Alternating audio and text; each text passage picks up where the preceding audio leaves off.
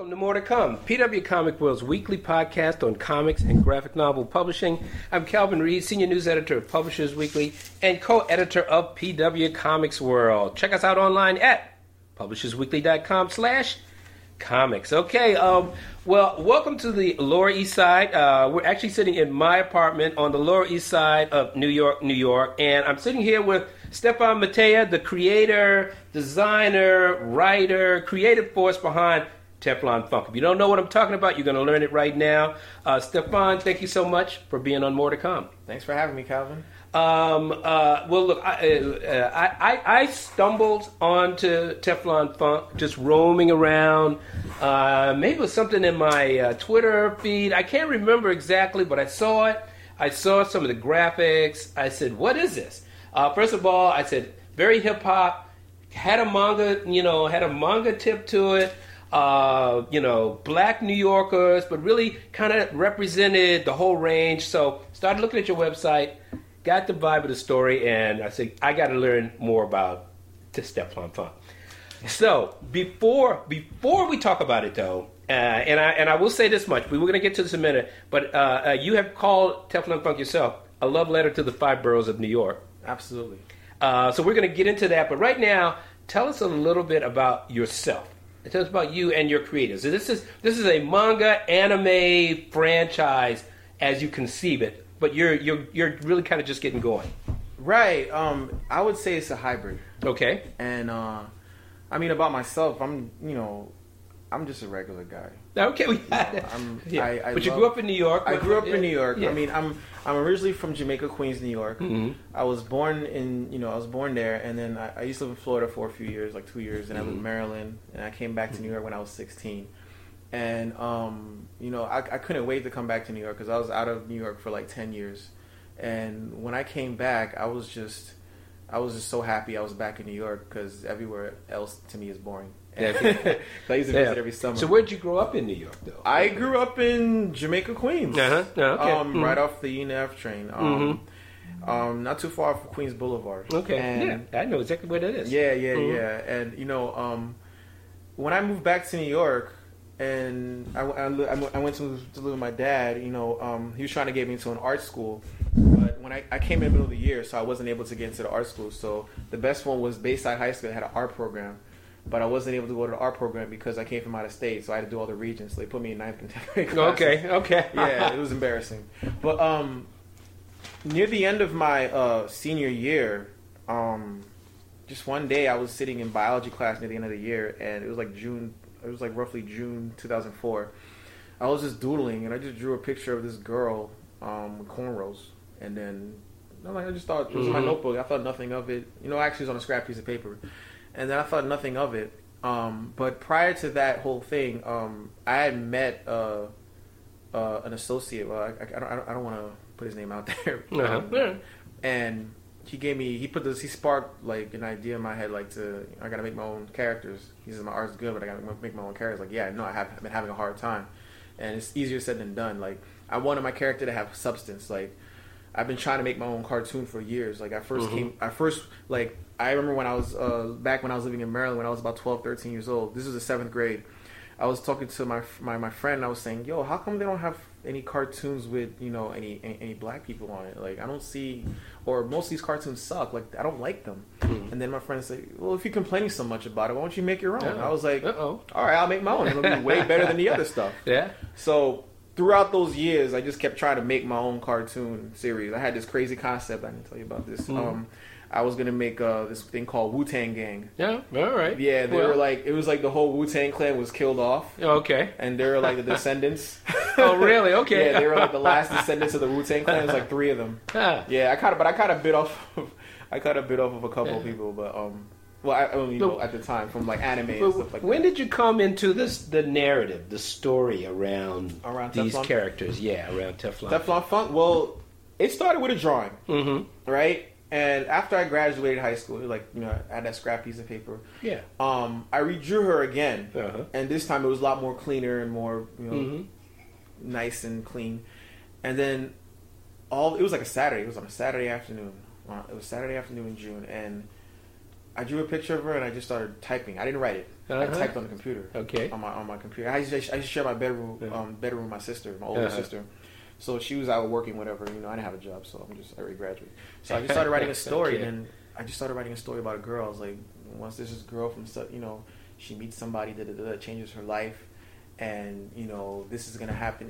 The story was a lot different back then, but the concept remains the same. Like the first character was Inez, the second character was Gabriel. Okay. You know, Cameron and Giselle came way down the line. They came, I would say, about 6 years down the line, but the basis of the story, Gabriel and Inez, that was always that main foundation where it was built. Like we introduced Inez, and then Gabriel comes in, then one thing leads to the next, so on and so forth.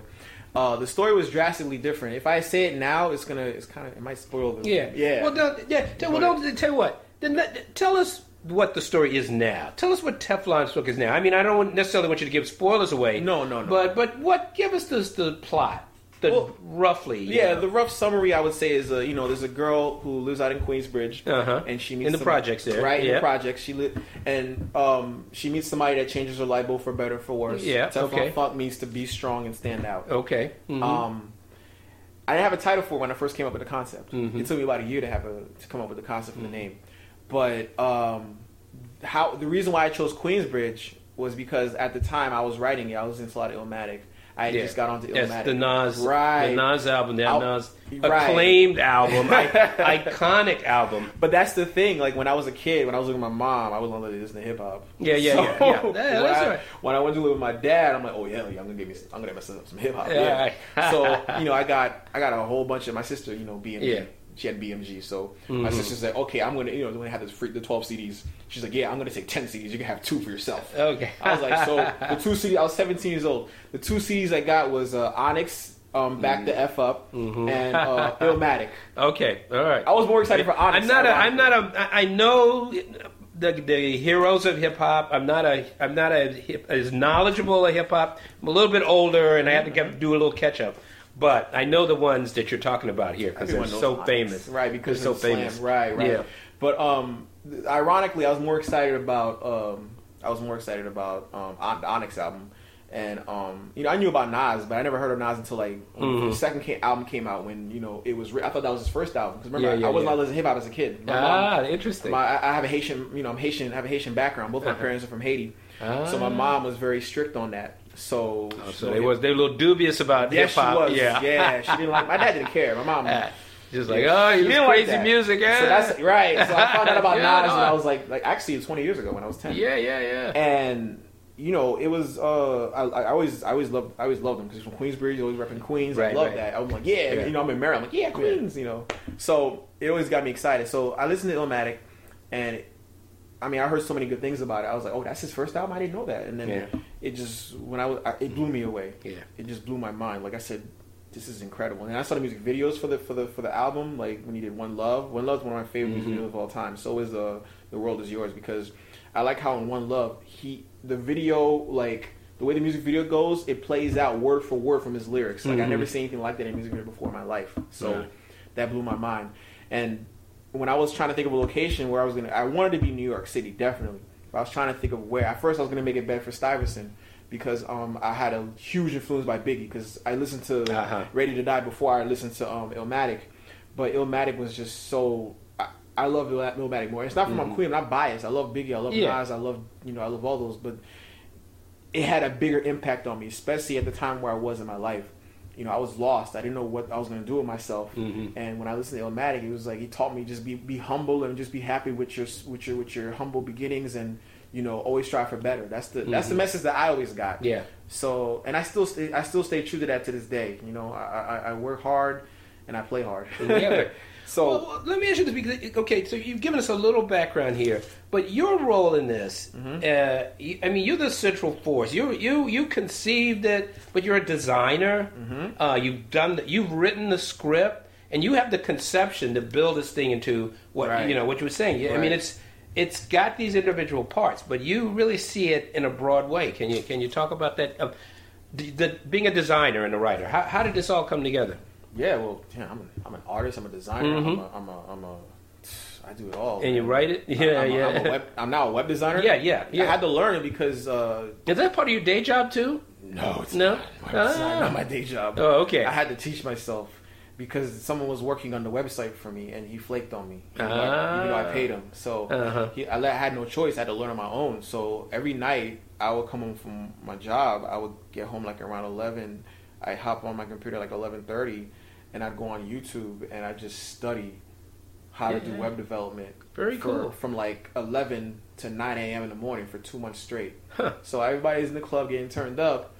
In the summertime, I'm sitting at home just trying to figure out web design. And there were some nights where I would just mess up so bad that I would lose everything, all my progress, and I had to start over. Oh, So the first website you saw when I had the first website, that was a result of that. Right. Yeah, which I like that. I mean, but I had help. I did have help at the very end. All right. I had some coding though, but it was nothing too big. Just like because I don't know coding as well. I know a little bit of coding because, like I said, I'm self-taught. But the second design of the website, the one it is currently now, I did that from the ground up. But I have a friend of mine that does help me with the coding, like the real coding stuff. But it's mostly just little tweaks here and there, nothing crazy. But I would say I do about 90% of the 95% of the website. So, I mean, you want to tell us a little bit more about the plot? Can you say a little bit more? Well, I would say, Inez is your typical 14-year-old New Yorker. And that's the thing. Like, I never seen a cartoon really illustrate, an animated series really illustrate a girl from New York. Like, the attitude, the freshness, you know. Yeah, there are a lot of girls that are very shy and, teenagers, but trust me, they got attitude. I'm saying that from experience. Yes, I went to high school. Inez definitely has attitude. Absolutely. Inez, excuse me. No, I don't know where everyone gets Inez. Inez has a very But that's what I'm saying. Like when you see her, she looks so timid and so vulnerable, but she bites back. Yeah. I mean, if the people who've read the first issue, you see she bites back. So I think that's what people liked it so much because I guess they weren't expecting her to be so snappy. Yeah, right. So snappy and so she's got mouth. She's got a sailor mouth. Yeah, she does. Do you want to talk about? I don't know what it's too much to give away. Keep asking because there's, there's a as situation in the book that it's like a drug dealing situation, and the characters are trying to navigate through that, but they're going to learn later on that it's something bigger.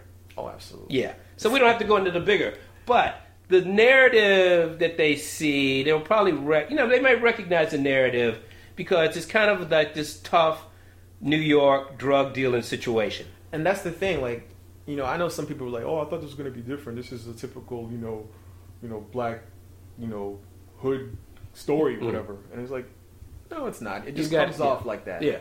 There's more to it than that. Yeah. And I think people who have read the second issue, they see there's more to it than that. Yeah. It reveals it. Like, wait a minute, this isn't just some typical, girl, drug lord type thing. No, it's very different. It's very deep. It's very deep. You know what? It's a good point. Let's just go. Because the story has four major characters. There's four characters. Yes. There's others, obviously, but these are the ones that everything seems to revolve around.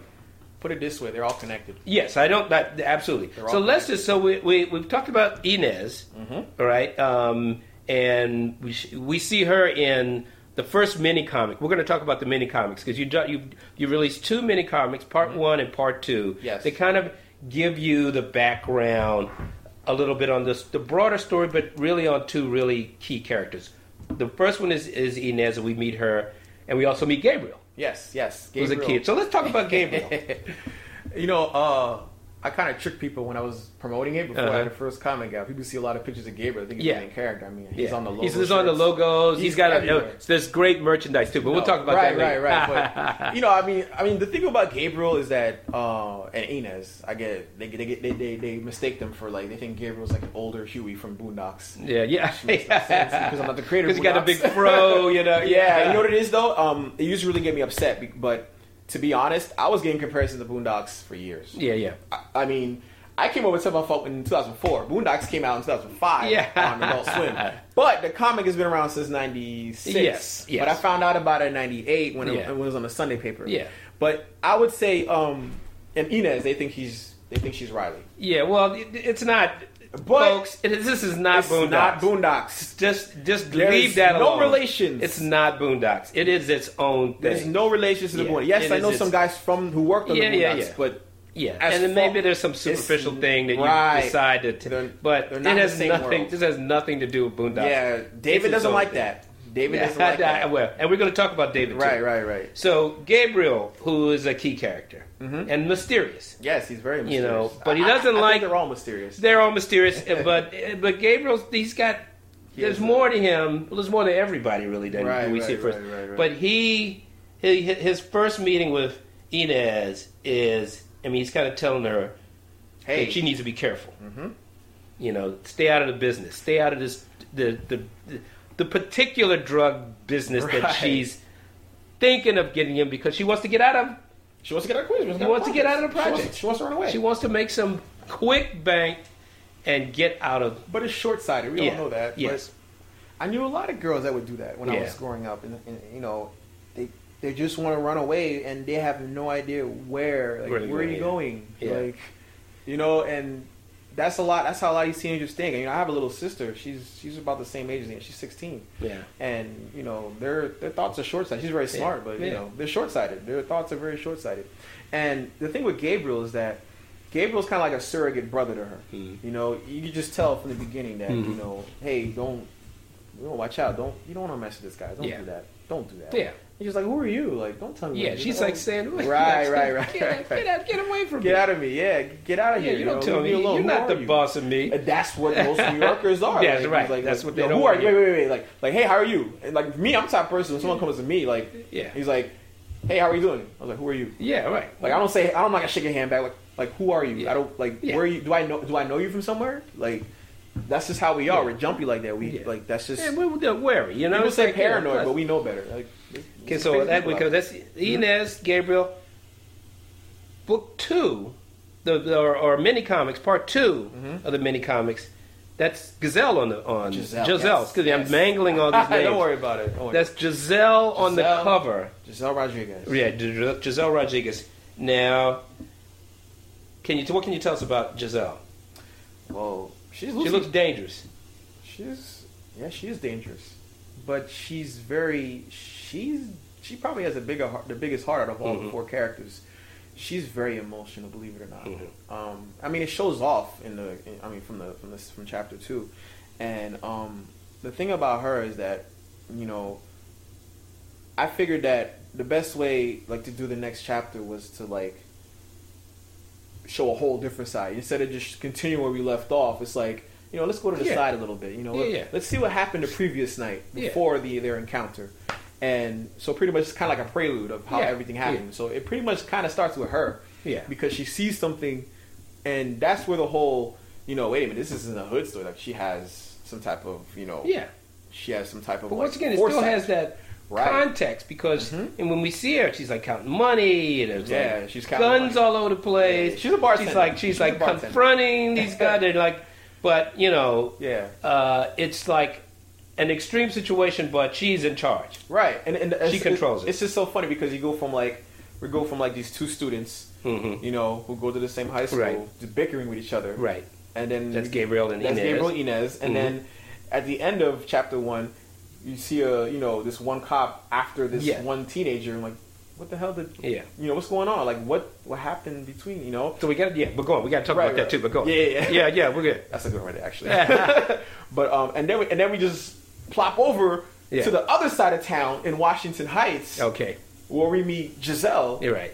Who's a bartender and kind of like a musclehead. She's like a bartender / bouncer, you could say. Right. I mean, you saw you know. Right. I don't want to give off too much, but you know. Yeah, I want to just describe what the characters do, but I don't want to go into the narrative. But I think the thing about Giselle, I think all the characters, everyone's gonna love them for different reasons.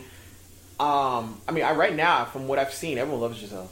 Yeah, because she's very strong, and she's focused. Yes. I'd say that she's very focused, and you know. But our introduction to her is action packed. Right. And the funny thing about her is that she was an afterthought. It was she was really an afterthought. I was gonna have her honestly, I was gonna have her in the story like way down the line a couple years ago, and it was just gonna be about Inez, Gabriel, and Cameron, and you know, I told someone about Giselle, and they're like, "Tell me more about Giselle." Yeah. I told them more. And it's like, "Oh, you need to." Someone's like, "I think you should make her another character in the story." I'm like, I don't know, man. 4 is a little too much because I'm the type of person, like, for me personally, like from my personal taste or what I've witnessed is that I think for good storytelling and good writing, great storytelling, not good. We're trying to be great. Great storytelling and great writing, like, you shouldn't have too many characters because you're gonna confuse yourself. And I've seen a lot of people, like creators, do that. And I think when you have, 2 to 4, honestly, 5 is maybe pushing it because you could do a lot. I mean, I think I have so much space I could do with these characters. There's so many things I like.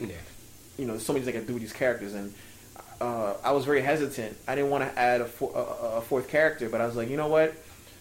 Why not? Yeah. You gotta well, I think you've got an incredible ensemble. These 4 here. Right. I mean, we're just seeing the beginnings of it now, but the way you use them in the stories we've seen so far, and also how you use it in your social media and your graphics. Yes. It seems to work really well. There's just enough characters to keep you just wondering about like how they fit into the story. Right, just a taste. Just a taste, like all the stuff I post online, it's all has to do with the story in one way or another, or just what influenced me. Yeah. Okay, then we're going to jump to the 4th character. We've talked about Inez, we've talked about Gabriel, we've talked about Giselle, and now we're going to talk about Cameron Phoenix. Phoenix. She's a cop. Yeah, she is. How does she fit into this narrative? She's an undercover cop, and she's investigating. I don't want to give that out. You're investigating something. She's investigating something, and that's within the vicinity of where Inez lives. Yeah.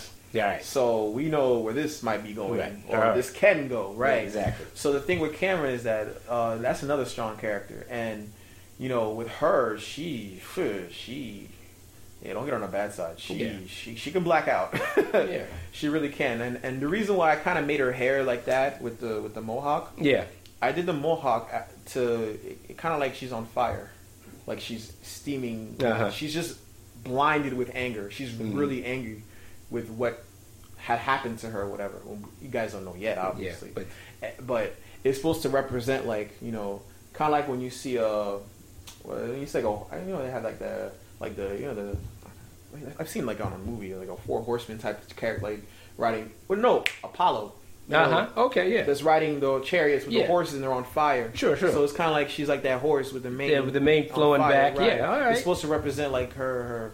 And actually has, like, see right here, this picture from the sample. You see, it's like, she got the rage and then she got the hair. Like, she's she's not happy. Mane. Right. But don't get it twisted. Like, she's not like an angry black female character. I don't want people to think that. She's just she wants answers, and she's gonna find it one way or another. Like, whether Well, that's another interesting thing about this project here. I mean, you've got your 4 principal characters. 3 of them are like women, and they're all really distinct. That's good too. Yeah, their ethnicity. That's the other thing of reflecting New York, because they're Black Americans, but they're also Latina. And like Inez is half black, half white. Someone thought she was half Asian, actually, because I guess because of her chinky eyes. Yeah. But nah, she's half black, half white. She's actually loosely based off of my cousin. That's where I got the basis from. She's loosely based on my older cousin, because she's biracial. She's Haitian and Turkish. Okay. And as far Cameron is, she's black from the Bronx. Okay. And Giselle, she's Dominican. Okay. She's Afro Latina. Yeah. That actually happened by mistake. Not that I say I didn't want it to happen. Yeah. It just like fell into the whole thing. Like. Right. I always wanted to have a Latina on the story, but it just ended up shaping into an Afro Latina because it was mostly it's kind of David who actually did that. So we have to talk about David too. Right. But before we go any further, I want to hear, what is your ambitions for this series? What are you trying to do? I'm trying to take over the world. Okay. You got to break down it into its parts.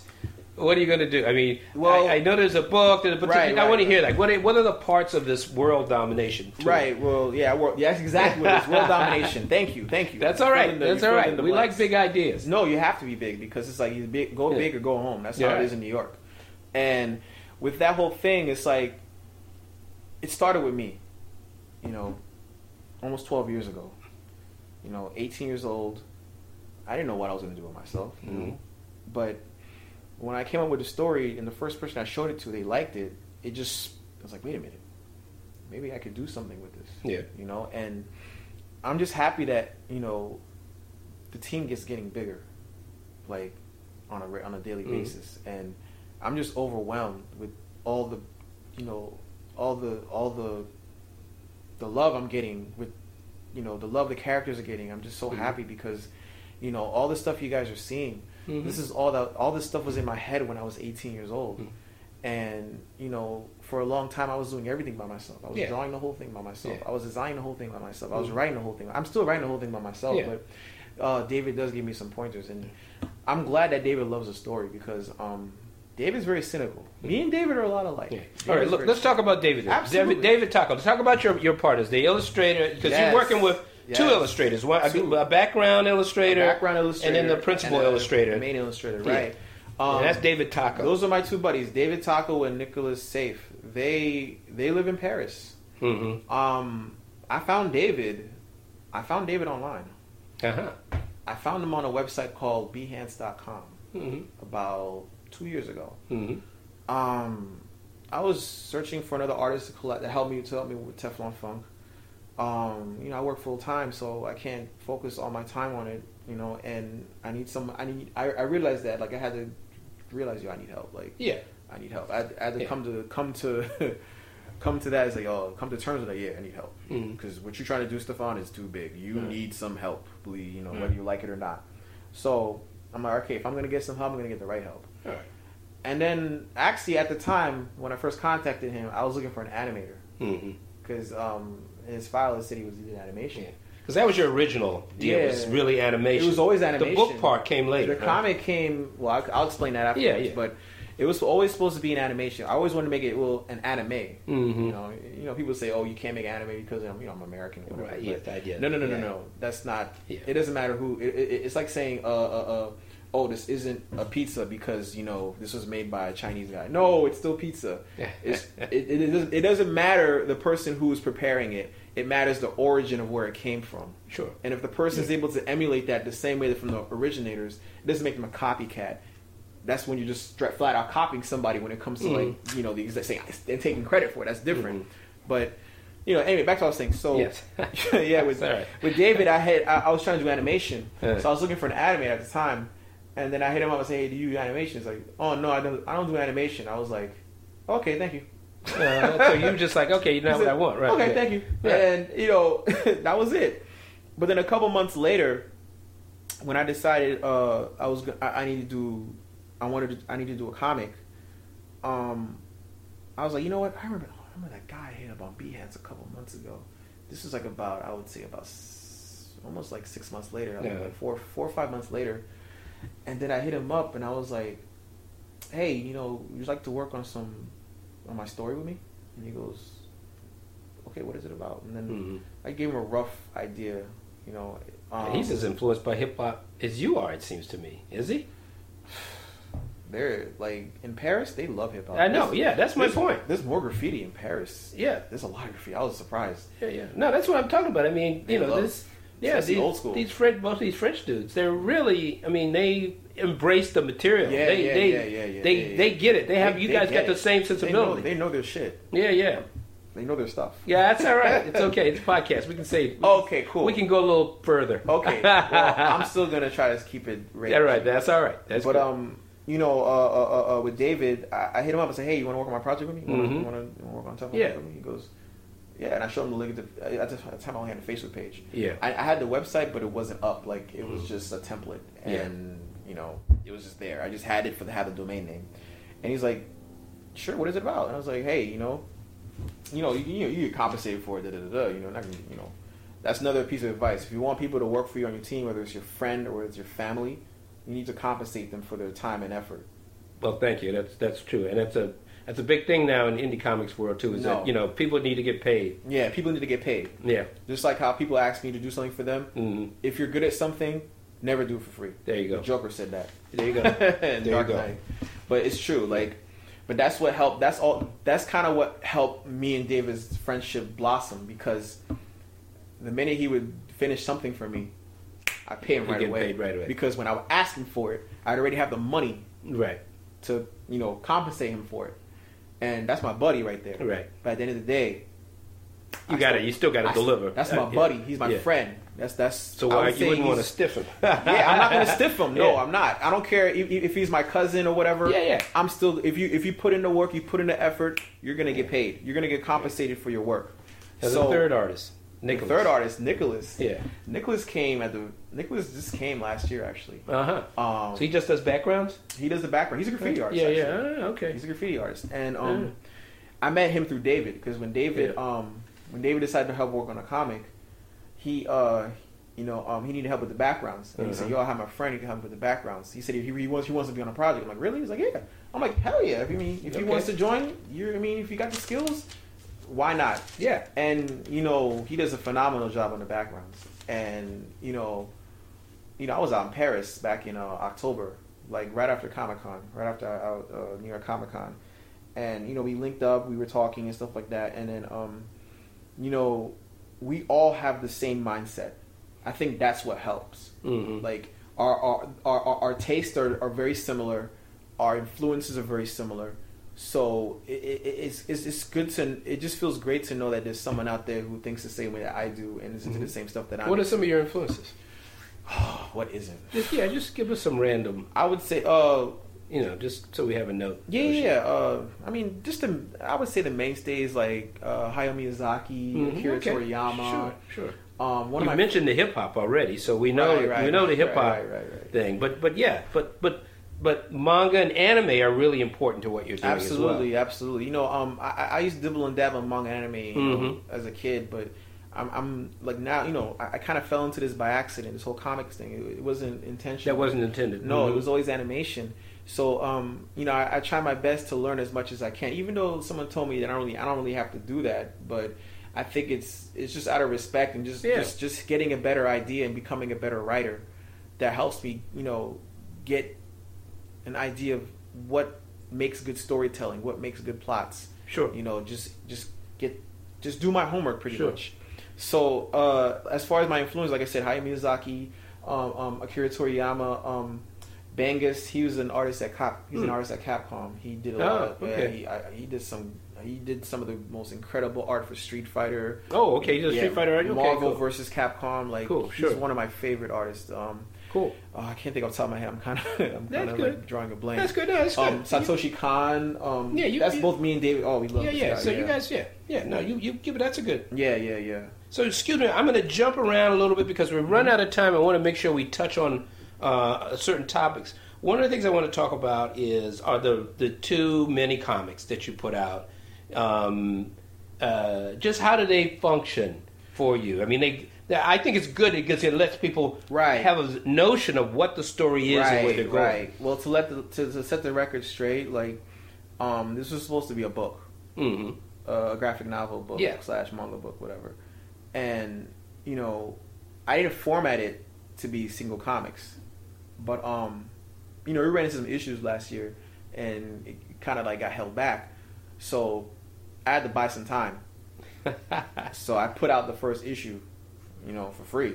Actually, my friend Anthony Piper told me to do that. Shout out to Anthony, truly. Yeah, right. This is another great series too. Well, get him on the podcast one of these days. Yeah. He said, "Yo, just put it out for free." I'm like, "All right, I'll put it out for free." So that bought me some time. But then, I put it out for free. Like, oh, I love it. When's the next chapter coming out? I was like, no, the book is gonna come out when the book is finished. This was just a little taste. But it's a good taste. Yeah, it was a good taste. That was the intention. That's how we put it together.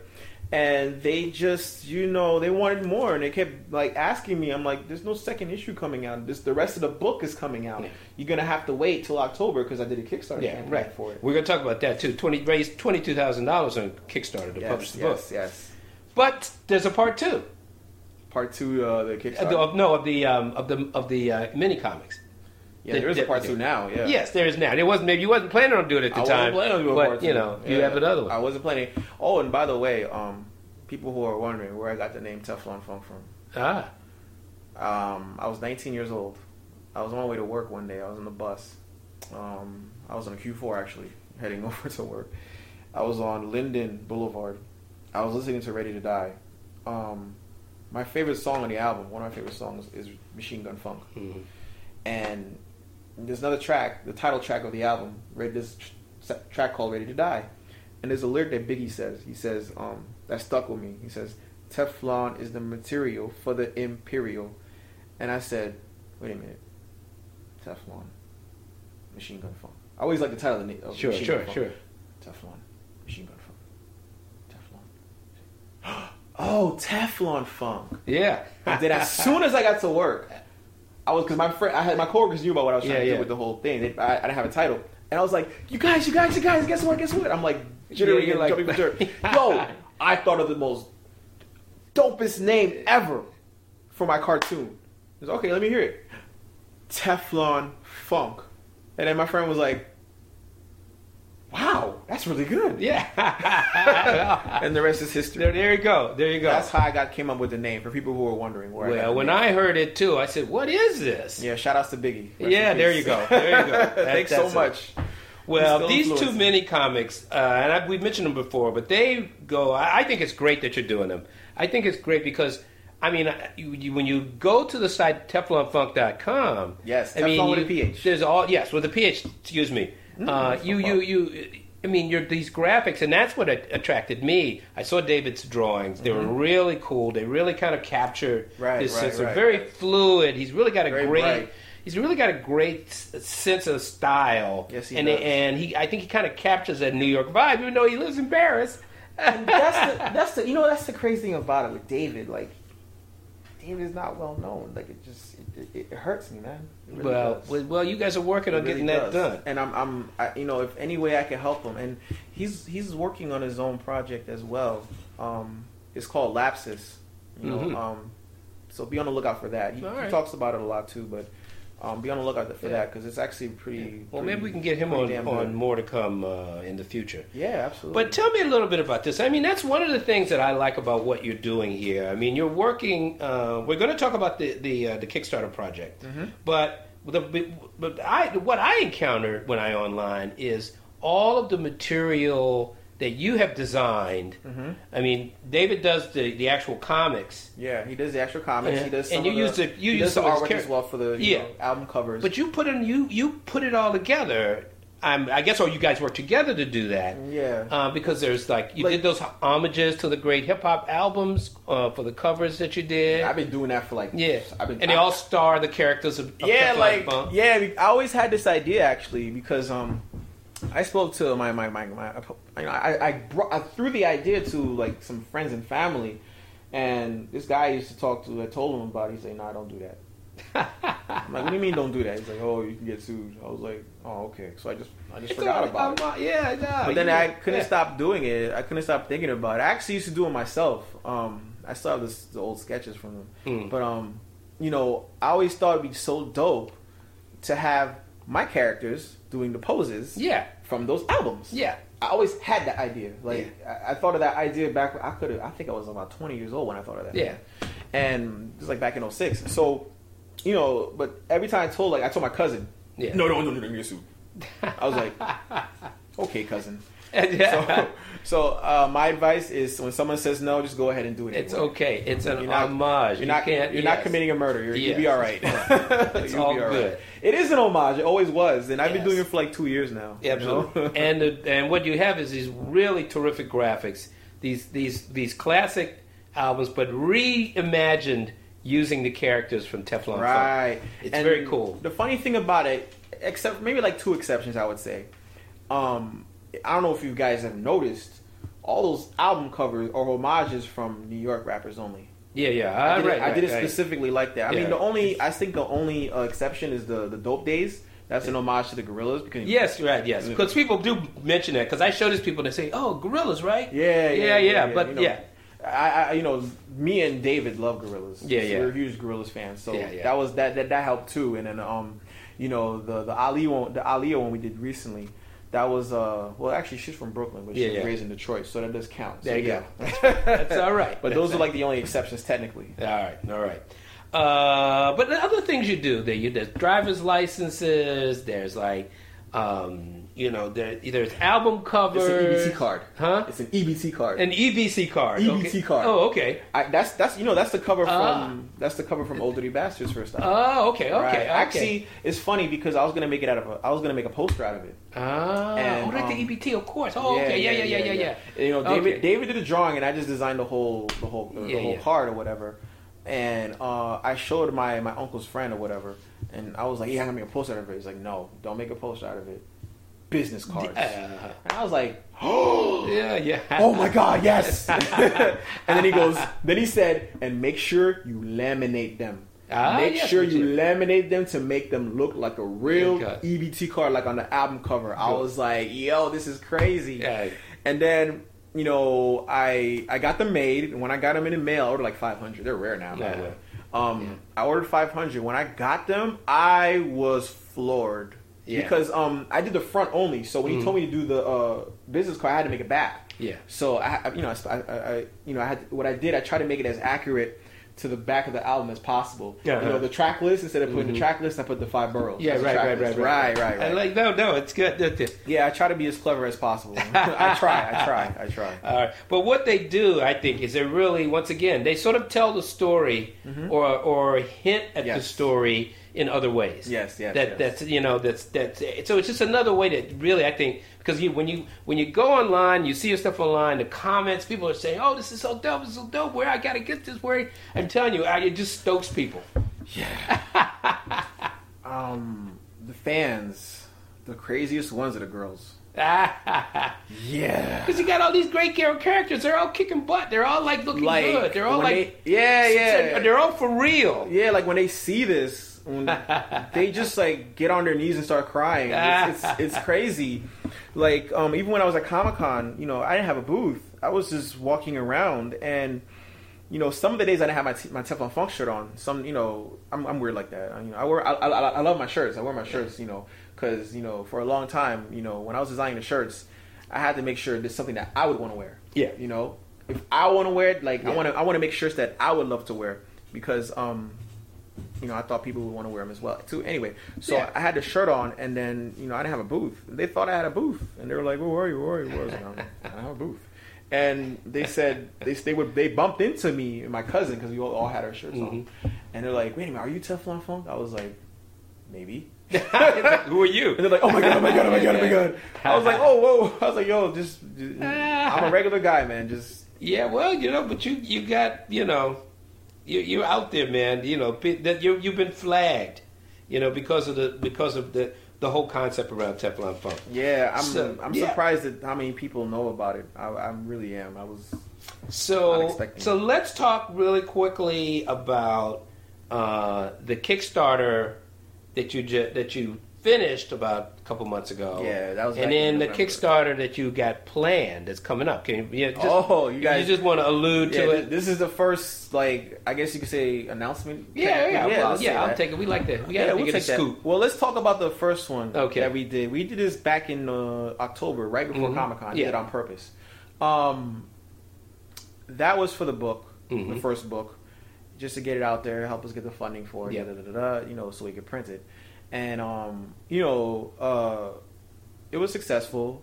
I'm so glad. I was very surprised. You worked it there the last couple of days because you were on social media nervous, cranking it out. Yeah, I was nervous. But you picked it up. People are still just finding out about the Kickstarter. They say, "Oh, can I? Let me see the Kickstarter." Is it still? I was like, "Dude, you're like 3 months late." Yes, that's right. But some people they asked if they could they wanted to still put it in for the Kickstarter. And I said, all right, if you sure, I'll take a note. I'll take your name down and I'll I don't know, maybe I'll put some pledges up again. I don't know. I'm thinking about it because there's a lot on my plate right now, and you'll know why. You'll know what I mean when I tell you more. But the Kickstarter is just to get the book out there. The book's supposed to be finished by I would say October 2016 or end of the year. And how much money did you raise? we asked for 15,000. We raised 22,000. Yeah. Mm-hmm. And thank you so much. It really humbles me. Like I wasn't expecting that. Honestly, I didn't think I was going to be successful because I've seen some people with great campaigns and their stuff didn't even. I'm like, wow. I was a little worried because I was looking as it was counting down, and people were giving, but it was still like I had a ways to go. Yeah. But you stepped it up. Yeah, like when I woke up in the morning, like of the end of the campaign, like it just like I was like, whoa! Like my phone was just like. Brrr. Yeah. It was like you're getting all those notifications. Yeah, all those notifications, yeah. like all those chime all over Twitter. Donations. Yeah, it was crazy. Yeah. It was a great feeling. It means that all the stuff that I've like, it helped justify that I'm not crazy. Yes, I'm not that crazy.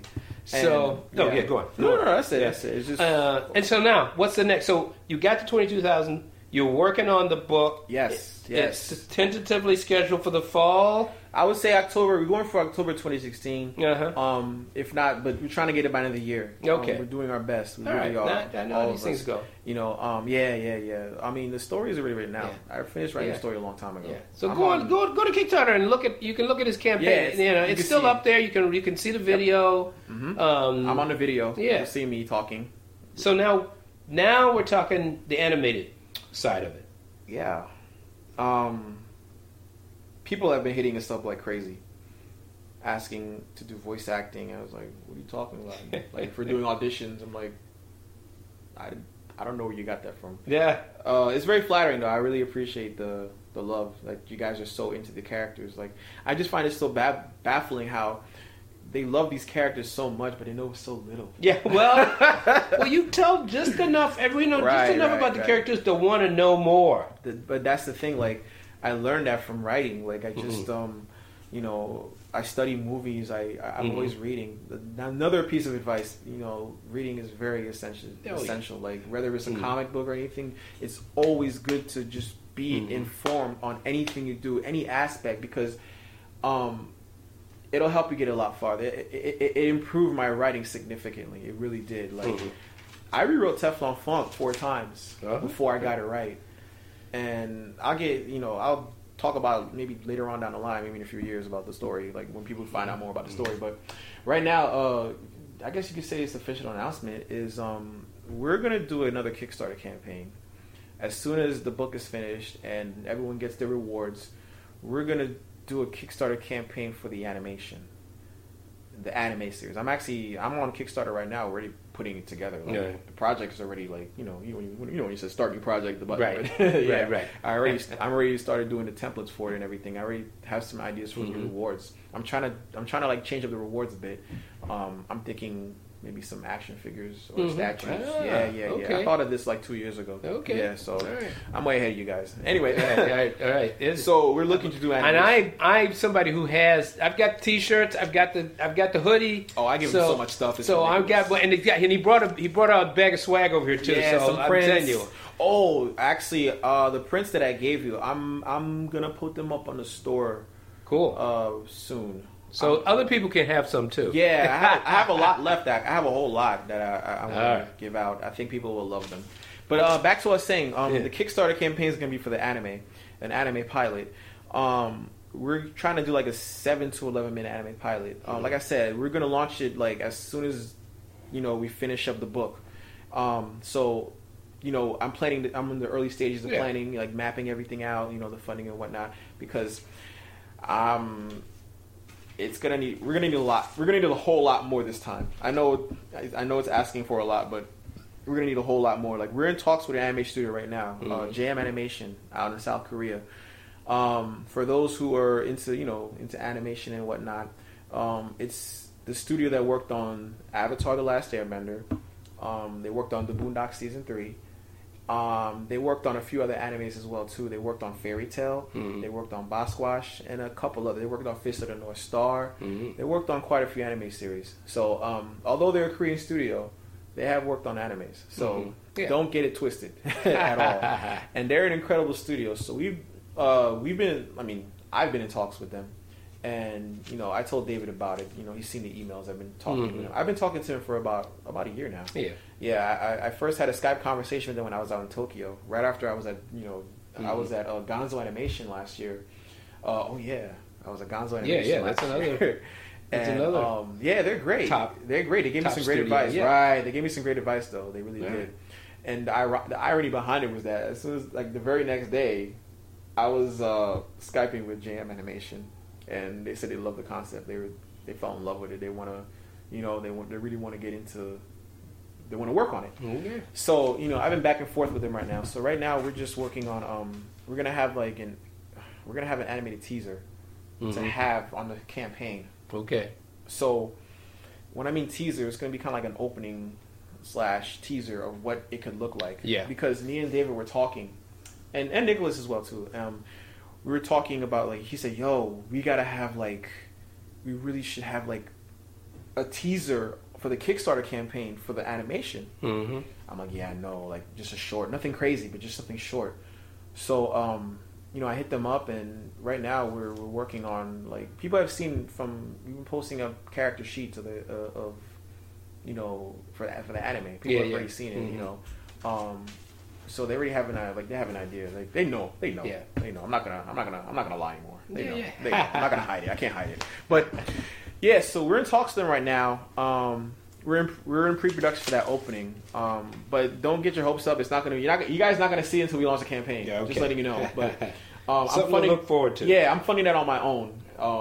I'm funding that whole thing on my own. It's a pretty penny. I don't even want to talk about it. But Okay. yeah. Well, that's it. I mean, I asked you about this early on. Like, Yeah. are people getting paid? And you funded yourself, and I'm funding everything by myself. But you're getting it done. I'm not. Well, this is where Kickstarter comes in. Yeah. Will provide you with some Yeah. additional funding. I mean, I don't know if I should give you guys a ballpark number. Maybe I should, to give you a heads up of how much it's going to require. I would say at least $150,000 for the 7 to 11 minute animation. And the more we get, obviously, the longer it can be. Mm-hmm. Okay. Urbans did it. Shout out to Joel. Mm-hmm. He gave me some great advice too. So did Cannon Busters. Shout out to LaShawn Thomas as well. If they could do it, I can do it. All right. I mean, I know I can do it. Yeah. Why not? They can do it, I can do it. So, when I see their campaigns and how much they did it, I'm like, yeah, I think I got this. People they're clamoring for this stuff, so I have to just dive in. I have to dive in. Well, we're getting down to really the end of our time. But look, I just want to say, look, like I said, I kind of stumbled onto Teflon Funk, and I got the fever too. Just your whole conception, the way you use New York, all your influences. This is really fun. It's just like a really. Then when I learned the background too, I'm really into it. So. Look, I just want to do my little part to offer you some support. You're doing all the heavy lifting, but good luck to you. Yes, I am. We're part of Teflon Funk Nation. We can't wait to see the book. Well, honestly, you're the first outlet that contacted me. We spoke about this before. When you contacted me, it was the day after I launched the website. Yeah. So you were first in line, and when I found out, I was like, wait a minute, you're from Publishers Weekly? Like, holy shit! Like, I was losing my mind because I didn't get the email till like late that day, and I showed my cousin, who was like, nice. My cousin, like, he was like, nice, with like 5 exclamation points. I'm like, yeah. Well, I'm not the only one. Rob Salkowitz over at Forbes. Yes. Did a piece about you, and I got but the other guy that's doing the Montage. The guy that does the other animated. Oh, I'm really embarrassed. What anime? He's another guy that was in that Forbes article. Montamaji? Yeah, Montamaji. Sorry, The Legend of Montamaji. Yeah. I apologies for mangling the name. Yeah. But good friend of mine, writes for Forbes, writes for pop culture. Yeah. He did that. He also did included the other Concrete Park. Also in it. So it was really at really interesting new projects that are in the works right now. I was so flattered. Yeah. I was on Forbes. Yeah. There you go. But look, we're running out of time, but I think it's great. I think you got a really chance to get maybe a few more people knowing about Teflon Funk. So, Stefan, thank you so much for being on More to Come. Thank you so much. All I have to say is, if you haven't, heard of Teflon Funk, just check out Teflon Funk. TeflonFunk.com. That's Teflon with a PH. TEPHLONFUNK.com. We're on Instagram, Teflon Funk. We're on Facebook, Teflon Funk. We're on Twitter, Teflon Funk. It's the same all across. So we're not hard to find. You can Google us. We're all over the place. All right, so check it out. Anyway, terrific. Thank you.